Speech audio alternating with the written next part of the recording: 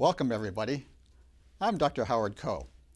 I'm very pleased to welcome you to a new video series entitled What CEOs Say, co-sponsored by the Harvard T.H. Chan School of Public Health and the Harvard Business School with support from the Robert Wood Johnson Foundation.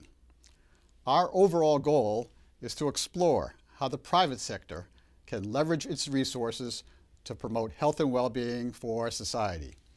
And in particular, we want to meet business leaders who have committed to promoting a culture that advances health for employees, consumers, communities, and/or the environment. We want to hear from leaders about how they made that commitment, what changes they've made, the challenges they faced and how they overcame them, and the lessons learned that they want to share with others.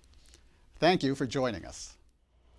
Mary, how are you? Gina, good. Mary Powell, I'm so excited to be here. Mary is the president and CEO of Green Mountain Power. And Mary, I have to say that I always describe you as an enigma in the utility world, which is that's a compliment, actually. Exactly, which is the first thing I wanted to tell you. But one of the reasons I want you to be here is I would like somebody throughout this school to figure out how to clone Mary Powell. But I only say that jokingly for anyone out there taking this seriously. You know, you have been a role model for a lot of people, including young women.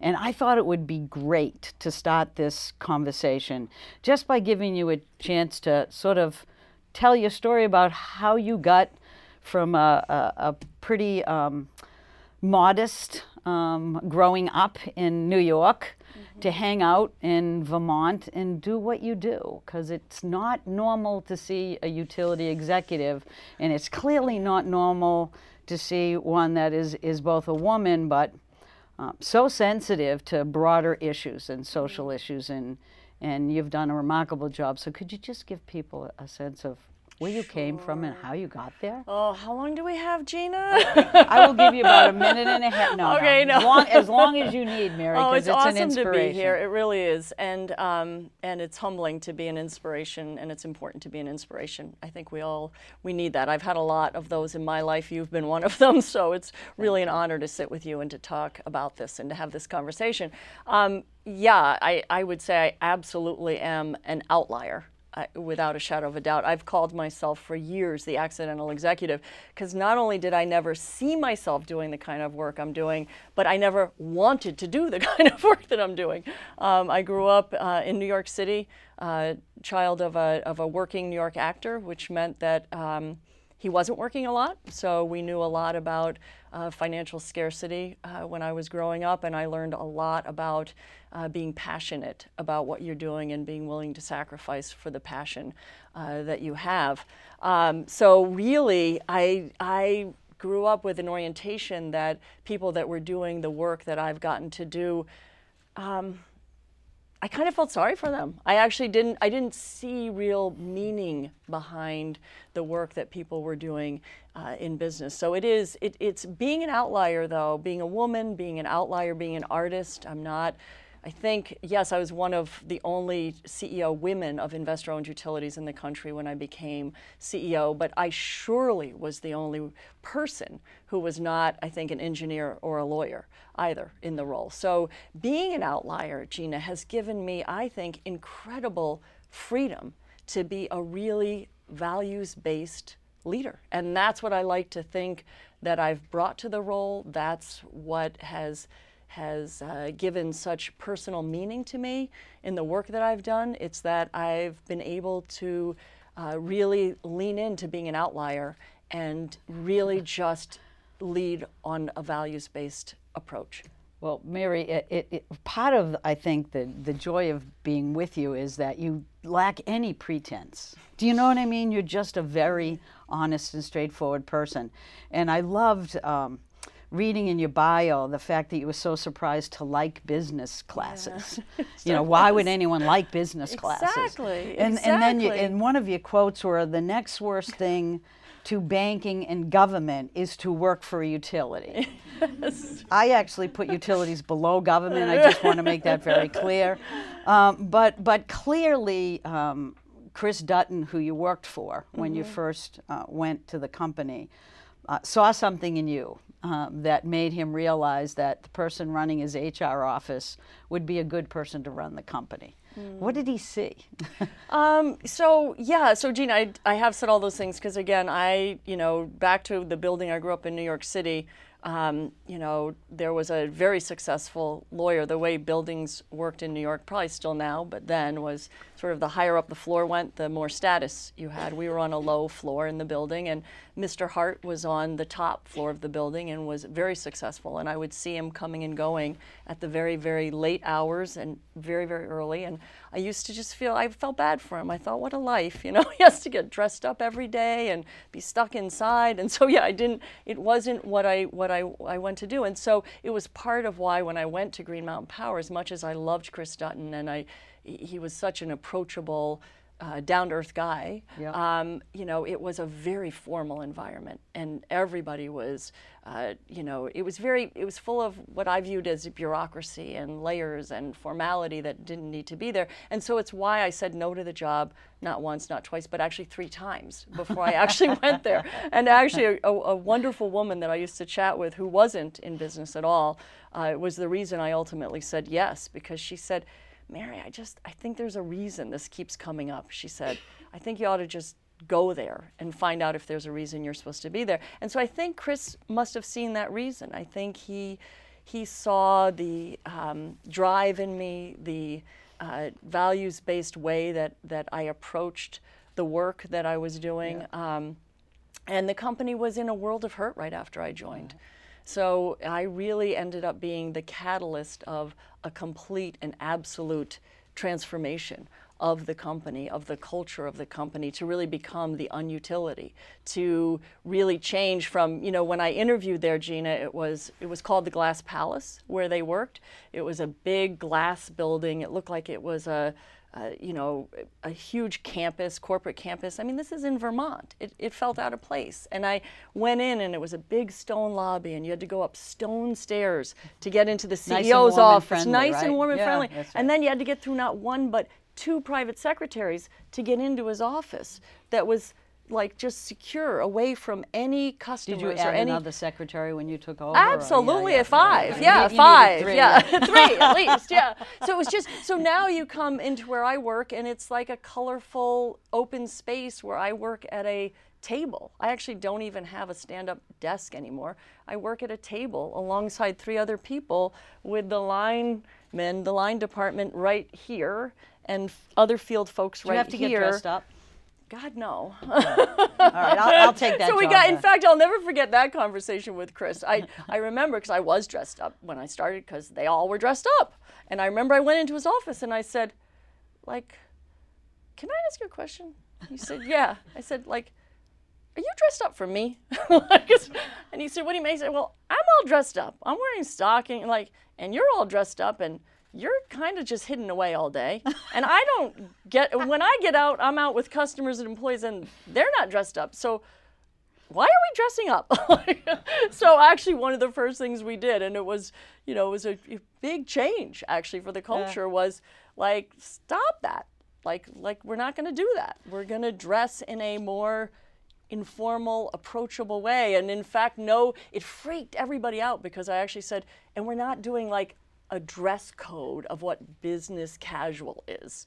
We're leaving it to people to decide themselves. They can wear whatever they want. It's up to them. So that actually, it's funny, was one of the first conversations. Lot of flannel. I mean, it is. Yeah, Vermont. absolutely. It absolutely is. Any it reflective absolutely is. sort of kind of stuff? Not as much as I'd like to see. Yeah, we talked about that.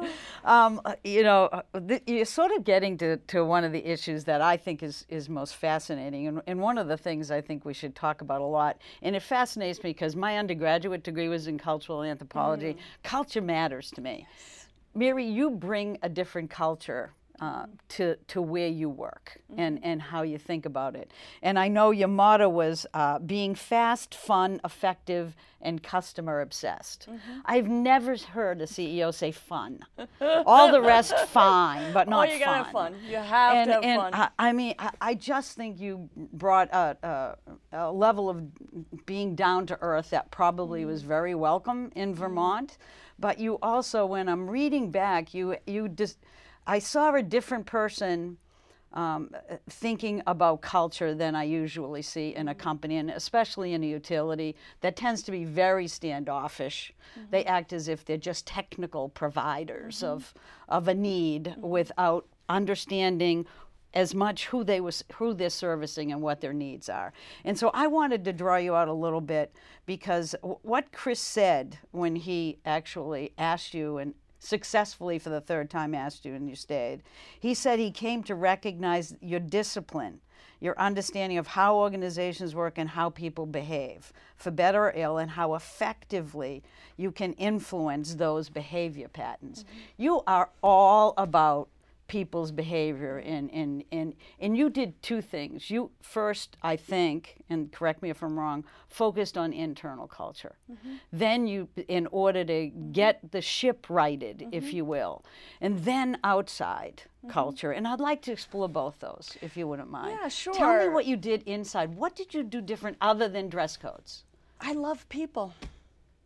I mean, I think that at the end of the day, you know, what I brought to the organization was a love of people. I love people. And I believe that people can do amazing things when they're unleashed and they're loved and appreciated, and you create some kind of emotional connectivity. And so our customer obsession is also an extension of the same thing, you know. And yes, it was the fast, fun, and effective was about, like, how do we completely pivot this as much as we can, and as starkly as we can. No, it was not doing well at all. In fact, they thought it was doing very well when they finally convinced me to join. And then I went on a family vacation for a couple weeks to get adjusted to, like, joining this company. And while I was gone, the company got handed a rate order that basically put it on the verge of bankruptcy. So that also became, you know, don't waste a good crisis, right? So I did not. So that really became the platform that I could also try to drive this massive systemic change. And I really do believe culture eats strategy. I'm not one for breakfast, lunch and dinner. Right, Absolutely. I've never been one, you know, when organizations spend endless resources and time and everybody gets interviewed and then they create this massive document. Who cares? Like, like, know where you want to go, know where you need to go, know what your values are. You know, yes, you have to have a direction, but at the end of the day, if you build this culture of high-performing, deeply connected individuals who are connected to the cause for which they exist, which for us was serving Vermonters and creating a cleaner, greener future, by the way, at the same time, you know, when you do that, you know, that is the power that drives the big systemic changes. That's the power that drew, like, going from maybe 50% customer satisfaction to now we're at 94%, Gina. So it was really about infusing the organization with that North Star, and really, I think, bringing that love of people and high performance. You know, because again, love of people doesn't mean that you don't bring tough love. Actually, tough love is a huge part of loving people. It's a huge part of creating the kind of culture change that was needed. Where if there wasn't the fit, if people couldn't operate in that kind of customer obsessed, service oriented, fast, fun, and effective, you know, kind of organizational mechanism, you needed to help them find their way to someplace else where they could be successful. Yeah, but I think we share, I'm sure, some of the love for people, but, you know, running a company isn't easy. But one of the things that I found really fascinating by it is you did spend a lot of time initially internally trying to figure out how to deal with the challenge you didn't expect to face, how to focus. You clearly stated a mission, and you clearly made that mission broader than just we're producing energy. Right. You know, and you thought about that. But even internally, you learned lessons about organization and applied those somewhere along the line, because the people started to talk about it as when they lived in that glass house with a guy before you, they were about punching a clock. And you transformed that to actually make them responsible for the mission and for their own performance. And they felt better. Yep. They actually felt like they were contributing. Right. That's not, that is not just happenstance. You planned that. And you look at how to redesign and reorganize. You built that into the system. Absolutely. Absolutely. And my approach to this work is to give Chris Dutton his due, incredibly disciplined.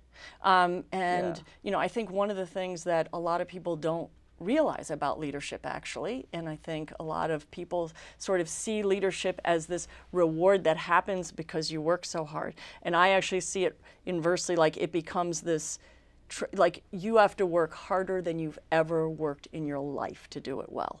And it requires incredible discipline to be a leader of a successful organization and a successful team, because you can't be complacent for 1 second in your investment in the people that you're working with, in your investment in the kind of discipline it takes around communication, around continuing that forward momentum. But initially, the sort of how I deconstructed the culture was really like, I mean, you know, if you ever read Dilbert cartoons, it was like about de-Dilberting the whole place. Like it was really about like eliminating silos and bureaucracies, and your classic of, I do also believe in lean organizations. I really do. Like, I believe that we perform our best work when the plate is a little overflowing, like people do. So it's not just that connection to the mission, but it's that connection that comes when you know you're important. Like, you know, because you have a lot of things on your plate and you don't have time for meetings about emails or, you know, so again, it was really having a very lean organization with delayered, you know, significantly delayered. So there's just not a lot that goes on between. So people knew what was on their plate, and right? what they were responsible and there's a for. constant connectivity between, you know, the front line of the organization and the entire organization. And so, you know, one example of that is we start Monday morning every single week the exact same way. 7 a.m., we all start with a company-wide conference call. Company-wide open line, usually anywhere, we have about 500 and some of us, you know, usually at least 400 are dialed in. Green Mountain Coffee. Green Mountain Power. Green Mountain Coffee powers the, it's powers 7 the o'clock. 7 You a.m. have to have coffee. Oh, yes. Oh, we have coffee. We have coffee. We have That coffee. is the fuel for human beings. Absolutely. Well, and part of the change we made to a healthier organization was we do have coffee, and we have fruit, and we have yogurt, and we have all sorts of things for people in the morning. Okay, then now I can But we take the start call. every week, you know, and the same way, which is we talk about safety, which is huge. You can't love people in this business and not care a lot about their safety. So we hit that, and we talk about big picture things going on. We talk about projects being worked. This week we talked about a project in, you know, East Jamaica, Vermont, and you know, and then we also talk about our measurements. So back to disciplined, we also measure, like, I think there's 78 things we measure every single week, and we send it out to all employees every single week. So everybody sees how the call center did, how production did, all these metrics, and we hit it every single week that we talk about that. So it's this combination of love, creative chaos, and incredible discipline around North Star and around what we measure and what we talk about. Well, you measure internal and external performance, Yes, right? yeah. And you know, one of the, you know, you're talking about having a full plate. Mary, I don't see you as the kind of person who empties their plate ever, right? And so part of what fascinated me was your constant transitioning of the company, and how you envisioned it. When I looked at the webpage, I mean, your mission statement was not like other utility company mission statements. Yeah. Now, I'm not saying it was real touchy-feely, but generally you don't see people saying our company wants to do good. No, that's not your entire mission statement, but it's a really cool part of it. Yeah, it is. And so in one of the challenges that I think most of us face in doing that is getting the whole company together to realize that transition is good and change is okay, and you actually have to change in order to look at what your customer needs. And one of the fun things I read was, I forget how you said it. Let me see if I can find it. You need to actually design a future that gets at what customers want that they can't even articulate yet. Exactly. That It's is the so why. cool, you know. It's the why. You started at a time when there really was a need for transition in the energy world. Yeah. So how did you begin to sort of do that in the outside? Once you get the internal okay, how do you do the outside stuff? I mean, I feel like in some it's so connected, so I think the change does happen internally, but it's with that external focus. So that first, again, as I said, it wasn't this obsession about us. It was obsession about us in the context of how we were going to be better for Vermont and how we were going to be better for Vermonters. And I'll never forget, as I was transitioning to CEO back on having it be about doing good for customers, it was this outgrowth of, so our first customer obsession started with really improving the internal operations and getting way more cost effective, shedding millions of dollars of cost and driving up performance, just key performance, And then as I was transitioning to CEO, it started with sort of talking about, well, customers have spoken loud and clear. We survey them obsessively. If you're obsessed, you're getting input all the time. And the vast majority of Vermonters wanted a cleaner, greener energy future. But they also wanted to be cost effective, right? And so that's how we were like, okay, and it was at a time back in 2008 where most people had just accepted the soundbite that it was going to be green and high cost or dirty and cheap, right? And so we were like, nah, we're rejecting that. We're rejecting that. So guess what? We've got to get smarter, better, more innovative. And then that leads to the next thing you're leapfrogging past and you're coming up with things that, again, our customers never said, geez, we'd really like you to come up with a way for us to store energy, help you lower carbon and costs during peaks, and never have an outage, right? But because we were obsessed and we were doing these things, the minute we heard that Tesla, we caught wind, back channel, that they were working on this home storage technology, we naturally said, we want to be there. We want to be part of it.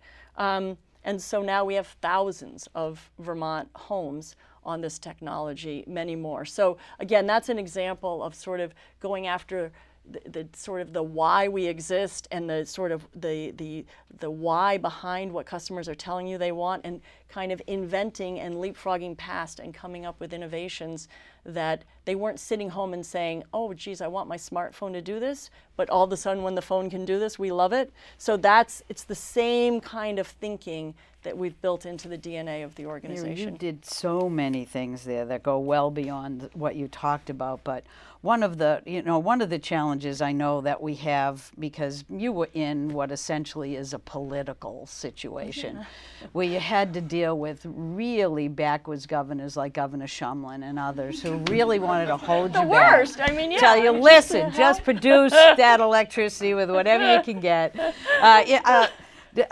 Can you talk a little bit, which of course is a joke, because Governor Shumlin's here, and he was, I'm sure, encouraging you to not think of yourself as a power producer as much as, you look at being an energy provider, but also just an energy efficiency provider. And part of your mission sort of proved to be, how do I help customers get off the grid? Now that's interesting. Most people would go, okay, how does this work? So how does it work? I mean, did you need that kind of leadership at the governor's level to be helpful?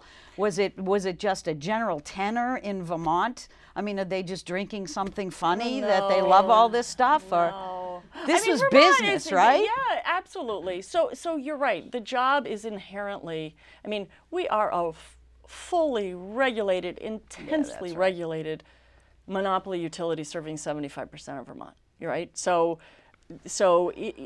And because of that, obviously there is naturally all around the country heavy political influence, right, in the work. And actually for me, it's so funny because especially on tough days, I always go back to that North Star. And again, that North Star of we are here for Vermonters. We are essentially, providing a critical service and a transformation that Vermonters are telling us we want. And so at the end of the day, the most important capital, if you will, political capital or other capital, regulatory, comes from the fact that our customers seem to love us. So that is super helpful.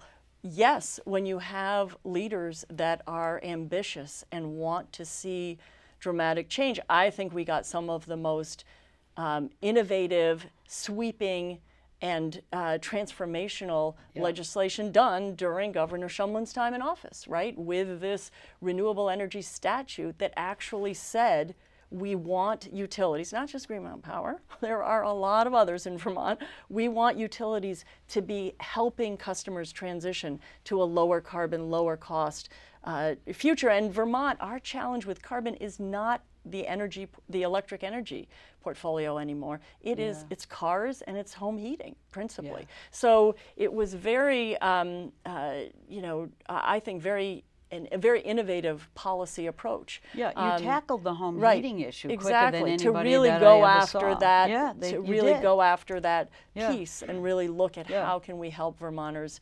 decarbonize. But in the time I've been in this role, at the time I've been at the company 21 years. So it's been under a number of governors and administrations. And at the end of the day, as I said, really obsessing on the customers and on what Vermonters want creates the most powerful box, if you will, that others end up being in, right? Because it's hard if Vermonters want the kinds of things that we're doing to say that the company shouldn't be doing them, in my view. One of the things that I picked up was that you talk about your mission as embracing a new energy system that can improve lives, reduce cost, be produced in a more environmentally and economically sustainable way, so that you're actively moving away from the traditional grid. Yeah. Now, I think this is not unique to Vermont, to have customers that actually want this stuff. Mm-hmm. Right. But you were able to produce it, and you've gone a little bit further than that, because I really want to talk about your move to a B Corp, to become the first utility to be a B Corp company. Mm-hmm. Can you explain that? Why you did it and what it means? Because it really encapsulates everything about a culture of health. Absolutely. That we want That's what I was businesses thinking to actually embrace. with the introduction. That's what I was thinking. That's, to me, that epitomizes organizations that are committed to a culture of health, being a benefit corporation. And again, culture eats strategy. We didn't sit at Green Mountain Power one day and develop this big strategy for how we're going to become a benefit corporation. What happened, Gina, is we became a benefit corporation. we became one, right? By the time we actually talked to them and approached them, and again, it was so exciting for me because Ben and Jerry were there to celebrate with us when we actually became a benefit corporation. Stonyfield, in case people don't get it. But the really cool thing is, by the time we went through that process, we already scored pretty high because we had become one. We had become a value-based organization.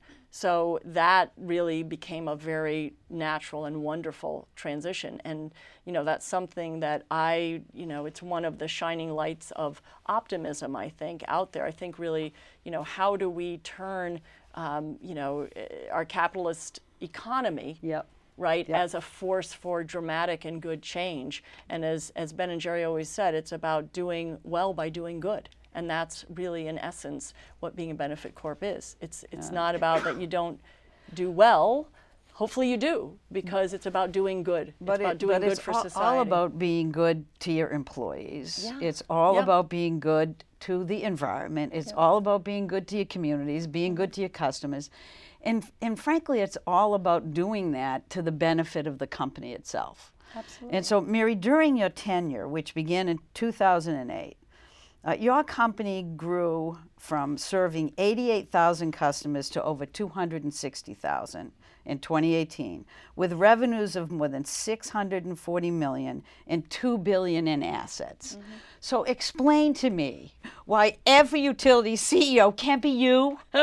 Please, just think Well, about I mean, this. It would be an again, amazing thing. It is an amazing thing, because it's been, and again, that, one of the biggest ways that transformation happened really were two major things. One was making the decision to build Vermont's largest wind farm. Yeah. Okay, which was a really cost-effective way to get Vermonters clean energy as we launched this vision to dramatically ramp up. Which was not easy to do, I imagine. No, not even in Vermont. It's so, and I understand that. Actually, I mean, going back to who we are as a customer-obsessed organization, I mean, I'll never forget, I went to the town of Lowell where we were proposing to build it, and I had an open town meeting. I mean, there were a lot of people there for a small community in the Northeast Kingdom, and I told folks, so you don't we send will somebody not, there, you actually God, go no, yourself, No, huh? I go myself, yeah, and I actually told them, I said, and we actually asked them to vote on the project. We asked for a vote before we did it,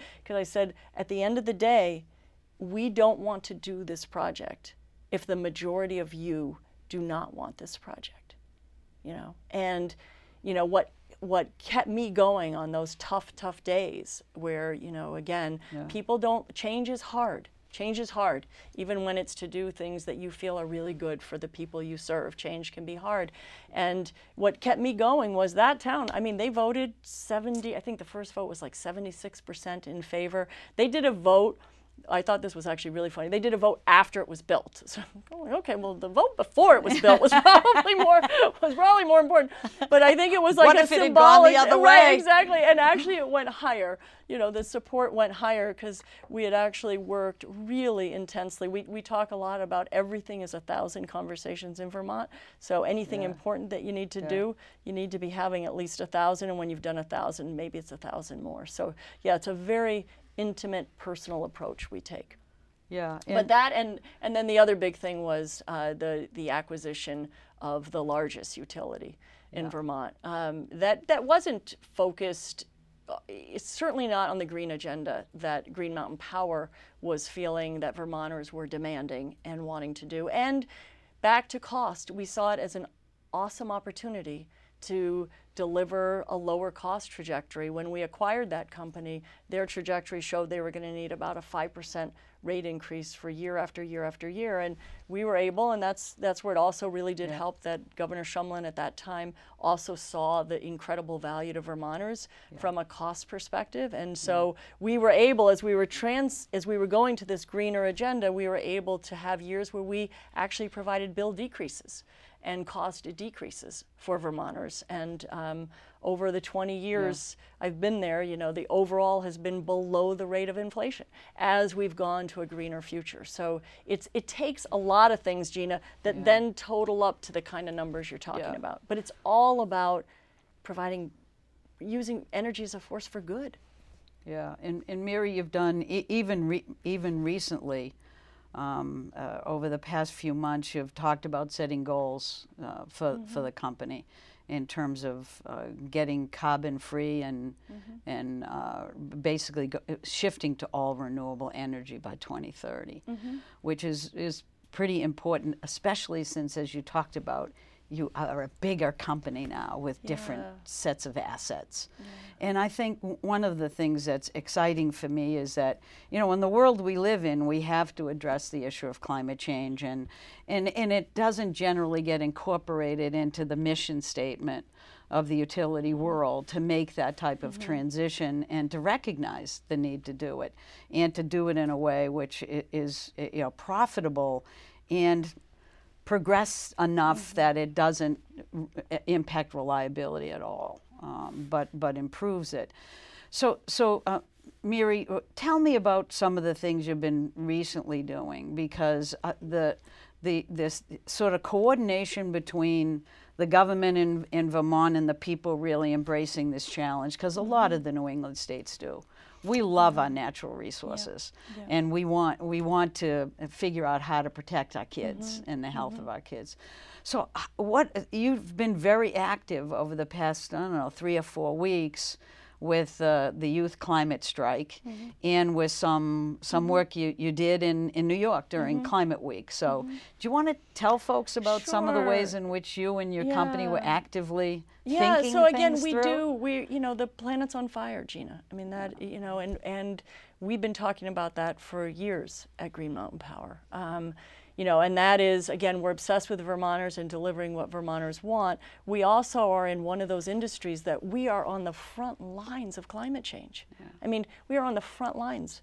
We see the devastating impacts, in the context of more frequent. We have had, like one after another of once in 100 years, once in 200 years. And so we embraced, our first embodiment of it was, yes, dramatically ramp up renewable resources, move to lower carbon. We're 90% carbon free now. We're going to be 100% carbon free by 2025, 100% renewable by 2030, because also our carbon problem in Vermont is cars and home heating. So we need to have a backbone of as green a grid as possible, so that as we electrify, as the New York Times said, the only solution to climate change is electrify everything. So that's, as we don't want to electrify, right? Energy. Right, exactly. And we've also embraced moving to what we call a home, business, and community-based energy system. So again, Grandpa's grid is not built for resilience. It's not built for the kind of dramatic challenges that climate change has created. So part of making the grid more resilient for Vermonters, part of preparing them for that next horrific event, is to have more homes and businesses be energy independent and be sustainable. And the really cool thing is we see a really cool role where we become the symphony conductor with others, not to the exclusion of, we also see market aggregators doing that as well, but we become the symphony conductor of this orchestra of devices, so that we're also then running the whole Grandpa's grid much more efficiently. So we're driving cost and carbon out of leveraging these resources. But the coordination but it also, on storage with solar. I mean, there's so many But back ways. to your point on culture. I mean, the other thing is we have, a carbon countdown. So we took very seriously the report that came out of, that said we basically have 12 years. I hear now it looks more like 8 or 9, but we basically started a countdown that we publish every month that shows what we're all doing internally.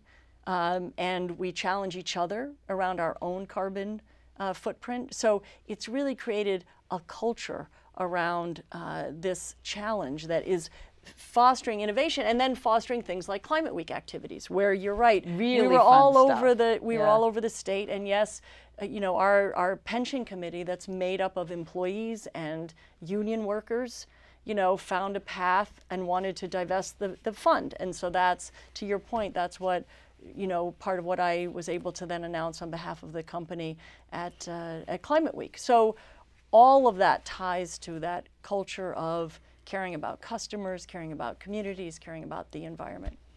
But I sort of was kidding Mary when I saw that you were planning on retiring from the company.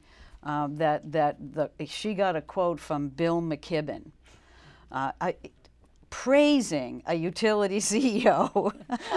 If anybody knows Bill McKibben, I mean, he's never said anything good about me. I'm really ticked off that he said something good about you. I love Bill. He's great. He's, the co-founder of 350.org. And I mean, I just thought it was so great. But then I'm reading the announcement, right? And I can see why he did it. You talked about this. It says, this is an important step. This is announcing the divestment of pension funds from fossil fuels, for a utility CEO making this announcement, right? And it says this is an important step we can take to make sure the dollars invested in our union and non-union employees are not only invested wisely, but in a way that is good for the planet and addresses the climate crisis. Miri, that's why I call you an enigma. That's why you need to be cloned. I've been called a lot of things Yeah, over I the years, know. Gina, I not know, always an it's enigma. true. That's true. But I just thought it was amazing the way you make linkages between all these things, because most of us think, okay, I got to be good to my employees, and you put it in that category. And then you deal with climate change, and oh, well, renewable energy ought to do it. And then I'm reading stuff that you're doing to encourage sort of new EV purchases and all these new incentives you're laying out before the youth climate strike, and how engaged you are in that, and how you did, basically competition for new trees that were going to be planted. What do you eat for breakfast in the morning? Man, it's just amazing. I've always had an intense amount of energy and drive, Gina. So I've always said, so it's funny. I have not used the word retiring, as you know, because I didn't know what to say. That probably leaving horrifies my husband. that yeah, thought. Exactly. Yeah. And me too, because I feel like I've always, like, this energy is like this heat-seeking missile. So it's really important that it's pointed towards something positive that I can get done. So. That is, and I've just always, from as far back as as your husband out scouring the want ads now. Exactly. So, So I mean, it's and for me, I think that's why I said I feel like, there are days. I mean, I'm human, right? This is the next, like, there are days that you have to kind of just say, lights, camera, action. Like, let's go. Like, we're gonna go. We're gonna do, because I feel like I've never felt like there's a lot of time. I mean, maybe that's one thing that also has helped. I've never, I don't know, as from early as I can recall, I've just had this sense of urgency.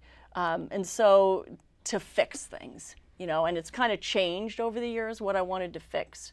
But in the context of this work we're doing around energy and around the kind of transformation and how we ultimately can help be part of, like, improving lives of Vermonters, because again, these solutions that we're working tirelessly on are going to help them have more affordable, like, more resilient, happier, peaceful existence. You know what I mean? So so that cause gives me a lot of energy. And I believe it. I go to these things myself. I go with my EV, and I'll also give rides with customers. Like, that's our other thing, is, like, we don't believe in, like, letting it, like, we believe in a very gritty approach. We believe in, like, on the ground, grassroots transformation, and we believe our job is to accelerate a consumer-led revolution to newer technologies. Yeah.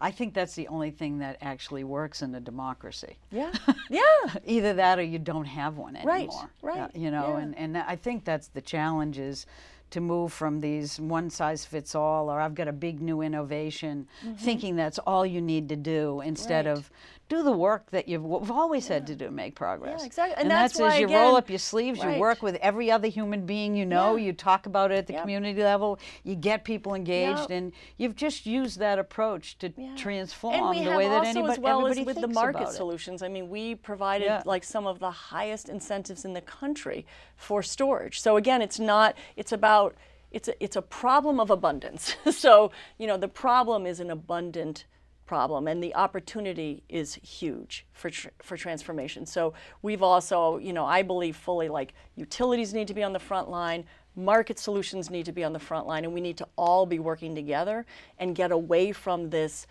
or that. So some of the states that worry me actually are where they've complexified it, and they've created so many silos, and, well, innovation belongs to this sector and this belongs to this sector.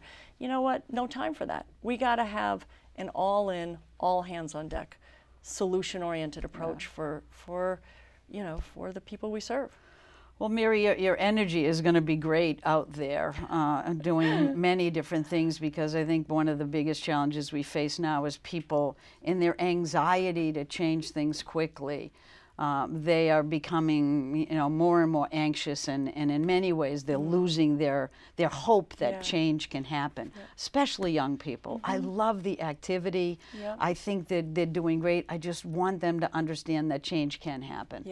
That you totally provide agree a with you, Gina. real life example of this. But gotta have hope. I mean, that's, action without hope you know, to me is just not as powerful. Like it's got to be. We've got to all work towards solutions. Yep. Mary, if there's one thread in your life and how you live it, it is your love for people, but it's also your sense of passion and mission. You don't just love them, you want to help. Yeah. And I think that's reflected in everything that you have ever done. Yeah, and I think your success at showing the way at Green Mountain Power has been sort of a way that gives all of us hope. That there are people like you who can transform the way we think and act for the benefit of all of us, including our planet. So thank you for everything you're doing. In the end, it is all about people. It's all about our health. It's all about our working together. It's all connected. It's all connected. So yep. I thank you and congratulations, and thanks for being here and sharing your story with everybody. Thank you, Gina. It's always a pleasure to talk to you. You're awesome. Oh, thank you. You're awesome. Thank you. Thanks.